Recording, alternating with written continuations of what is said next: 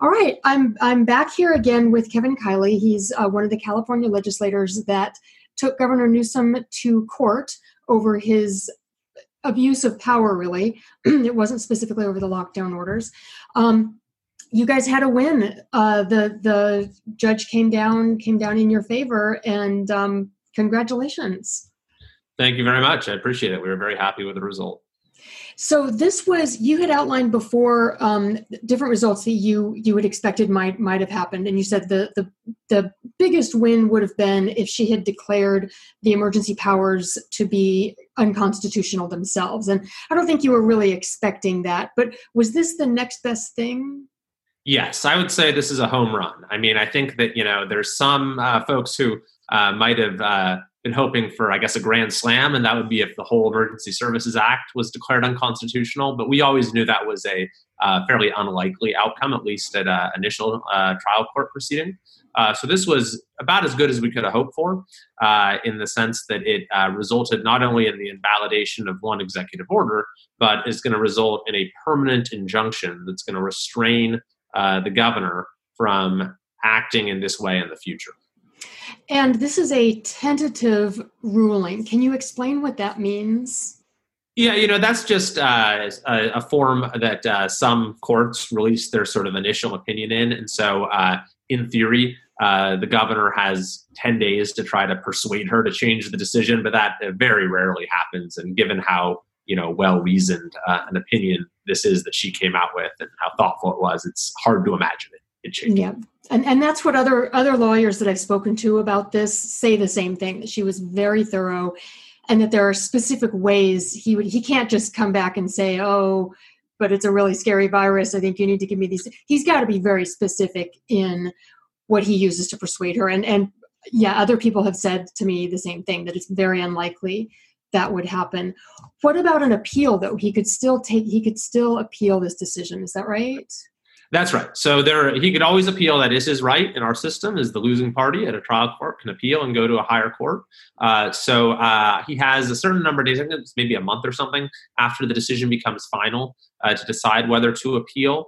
And in the statement that the governor's office put out the day of the ruling, they said they strongly disagree with these limits on his emergency powers. And they're evaluating next steps. So presumably that means they're considering whether or not to appeal. Now, of course, an appeal for him is not without risk, because let's say that, it goes up to the appellate court and the appellate court actually agrees with the governor and says, oh, you're right, you actually are allowed to do this under the Emergency Services Act. Well, then that would raise the question, what we were talking about before, is the act itself unconstitutional? So a win for him carries the risk of an even greater loss. So I would think that as they are quote unquote evaluating next steps, these are some of the factors that are weighing on their minds. Yeah. There was another case, in fact, there may have been more than one, but there was one that I'm familiar with about the churches where I believe it was the Ninth Circuit Court that it did go to appeal.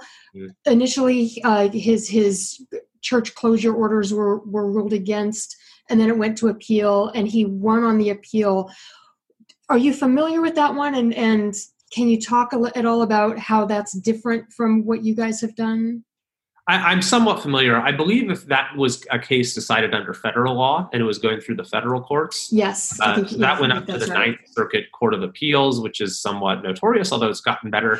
It was about, I think it was a First Amendment claim. And so that's different than our case, because ours is based upon the state constitution and about separation of powers, which is an entirely different legal theory. So it goes now up to the state appeals court and could ultimately land in the California Supreme Court. Okay, but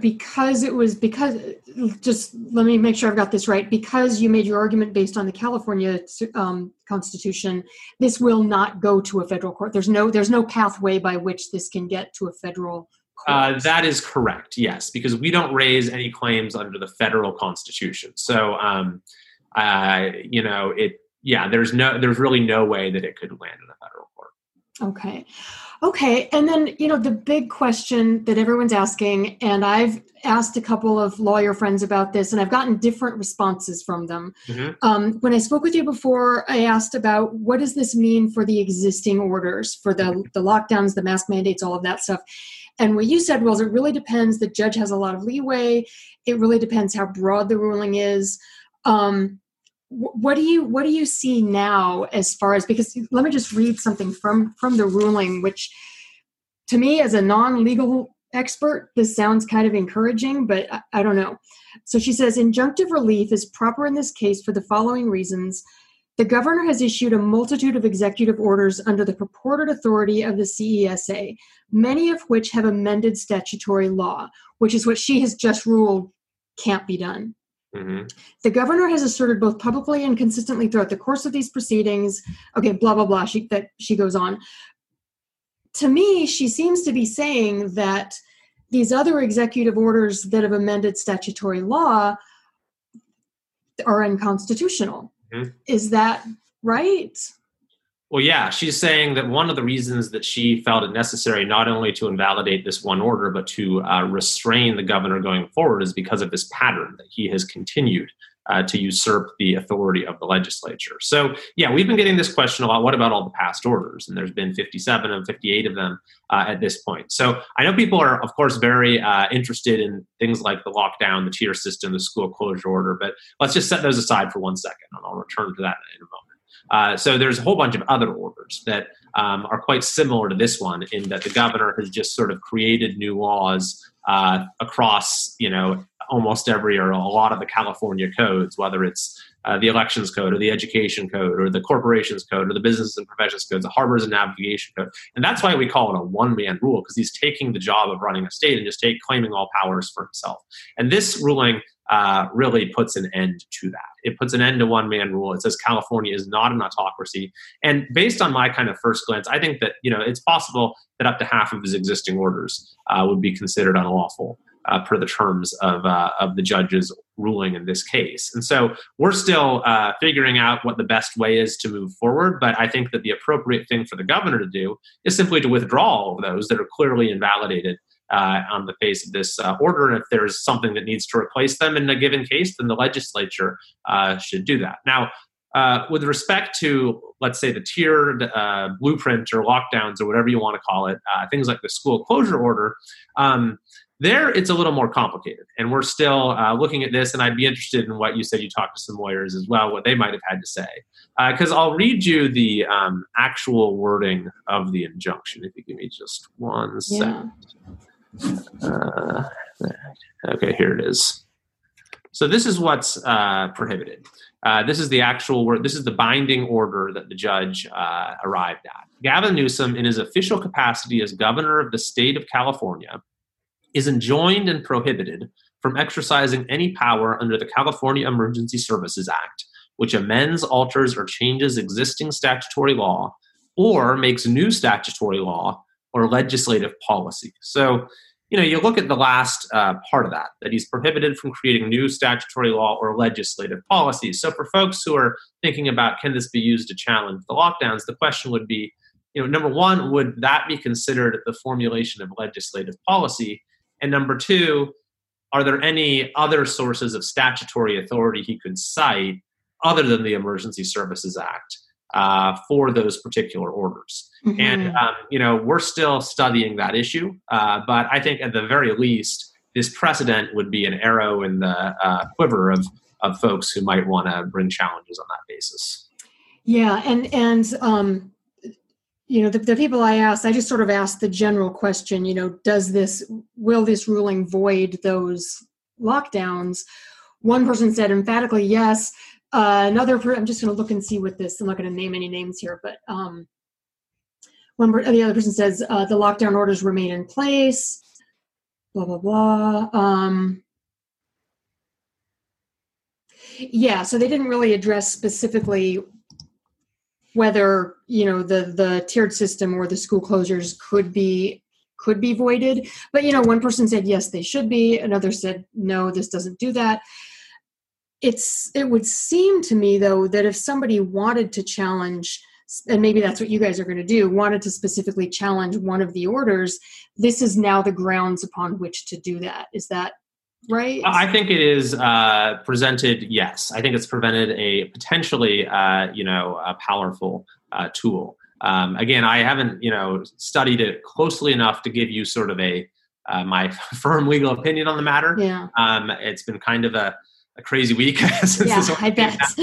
So we're still sort of reviewing it. But my sense is that there are, ways in which this, at the very least, can be used as part of those challenges. Or, if you look at something like, let's say, the equity metric that's been added to the lockdowns, okay, which is now going to hold reopening back based upon these really bizarre factors that supposedly are measures of, of socioeconomic and have nothing to do. Which have nothing. Yeah, exactly. Virus or public health or anything. Right, nothing to do with public health. So that's the sort of thing where it kind of like my initial thought is, well, there's definitely no statutory authority other than the Emergency Services Act that he could claim to lock down communities on that basis. And so then you have to ask, well, is he making policy then when he's trying to create equity based upon shutting some communities down? I mean, I think that my sort of initial intuition would be that maybe there's something to that, and then maybe it can be applied more broadly. Mm-hmm. Mm-hmm. And as you say, this particular avenue for him has been shut down, but of course he's going to try and wiggle around and try and find some other way of doing the same thing, or getting for himself the same kind of power, through other existing law. Well, I don't know about that. I mean, he, the thing about what he's done is he's claimed that the Emergency Services Act gives him autocratic powers to create new laws of any kind. And he's actually cited one particular provision of the Emergency Services Act as his sort of, a provision that says he can do whatever he wants. What's funny is that this act has been around for 50 years and no other governor that they've given us an example of has ever even cited this provision, and no court has even discussed it. So that's kind of weird that all of these governors for all of these years have never realized, wow, there's a provision of this act that gives me the power to be an autocrat. Only Gavin Newsom seems to have discovered this, but that's what the court, disagreed with. They said, no, that's not in fact what this provision does, but that particular provision, he cites it in 24 of his executive orders. So I think all of those, that's where I get the number about that have, I think that all of those are immediately suspect. Right. And that's interesting because, so I live in Burbank, which is down south. And it looks like, from looking at how they've been trying to enforce the mask ordinance, that they're relying on a similar piece of legislation of city code that could be interpreted to say the same thing. Basically, it can be interpreted to say the city council can do whatever it wants, can dictate any terms at all on the people living here. And so it's interesting. Again, as a non-legal person, I would look at that and say, well, how is that constitutional? Well, that's right. And that's the thing, is that if that is in fact what this provision does, then it's unconstitutional. That's what the court in Michigan found, because actually their law kind of arguably does do that. And that violates separation of powers, because even though the Emergency Services Act, it was a law passed by the legislature, if the effect of that law was to simply give the governor the power to legislate for himself, that would make it unconstitutional. That's what the whole separation of powers issue is about, is that even if the legislature wanted to, it's not allowed to hand over its lawmaking powers to the governor. Right. So here's the question for people living in California now. If you're going about your business and you're being subjected, let's say you own a business or something where you're being subjected to one of these orders that, in theory anyway, has now been declared unconstitutional. Mm-hmm. What is your legal are you legally obligated to go along with that order still, or what's your legal position there as just a California citizen? Do you still have to obey these orders that have not explicitly been voided, but that we now believe to be unconstitutional? Well, I mean, that's a difficult question. I mean, I think that if there are, in fact, orders that the governor has issued that are clearly unconstitutional, by the reasoning of this opinion, and the governor refuses to withdraw them, it'll actually be a very simple matter to take those to court and just get a declaratory judgment saying that these are null. So that would probably be, unfortunately, it's generally not the kind of up to each person to make their own judgment as to what is not constitutional. But once there's been you of course can always pursue your theory of what's constitutional through a legal action. Right. It's generally the job of the courts to come to that final determination. And it sounds like what you're saying is that it would be in Governor Newsom's, it would be in his own interest to withdraw these orders before they individually are taken to a court. Yeah, and that's what we're going to ask him to do. I mean, we haven't reached any final decision, but that's, of course, we have to wait to see what happens if he appeals, because there's, he might ask the appeals court to pause the trial court's ruling during the appeal. They don't have to do that. It's kind of within their discretion. So depending upon how that goes, but we're, we might just list them off and say, look, here's the ones that are clearly unlawful per the terms of this court's order, and so you need to withdraw them immediately. Yeah. Well, this is exciting. This is good news for California anyway. Anything else that we should be watching for in terms of what you guys are planning next, or how do you expect this to? Well, no, I mean, we're going to, just see what happens as far as the governor's decision to appeal or not. And we're ready to go on that if we need to defend it. We're very confident we will win on appeal because this is on solid legal ground. We're also in Northern California. We have 15 counties that are banding together to fight back against some of these just totally arbitrary and unscientific restrictions being imposed on their communities. So I think that, we're working on some action there that, we'll have more on pretty soon. And then, the legislature, of course, supposedly, at least we'll see what happens, is supposed to come back in session pretty soon. We have the swearing in is in early December, and then the legislature comes back sort of to actually start the year in January. So I'm working on, along with James Gallagher, and a bill to reform the Emergency Services Act, so we can't have endless state of emergencies anymore. Nice. There'll be a time limit on it. Okay. I'd love to have you back on sometime to talk about the 15 counties getting together when you're ready to say more about that. Absolutely. That sounds interesting. Thanks so much for coming on again, and congratulations again. Thank you. Thanks for having me. Talk to you soon. Okay.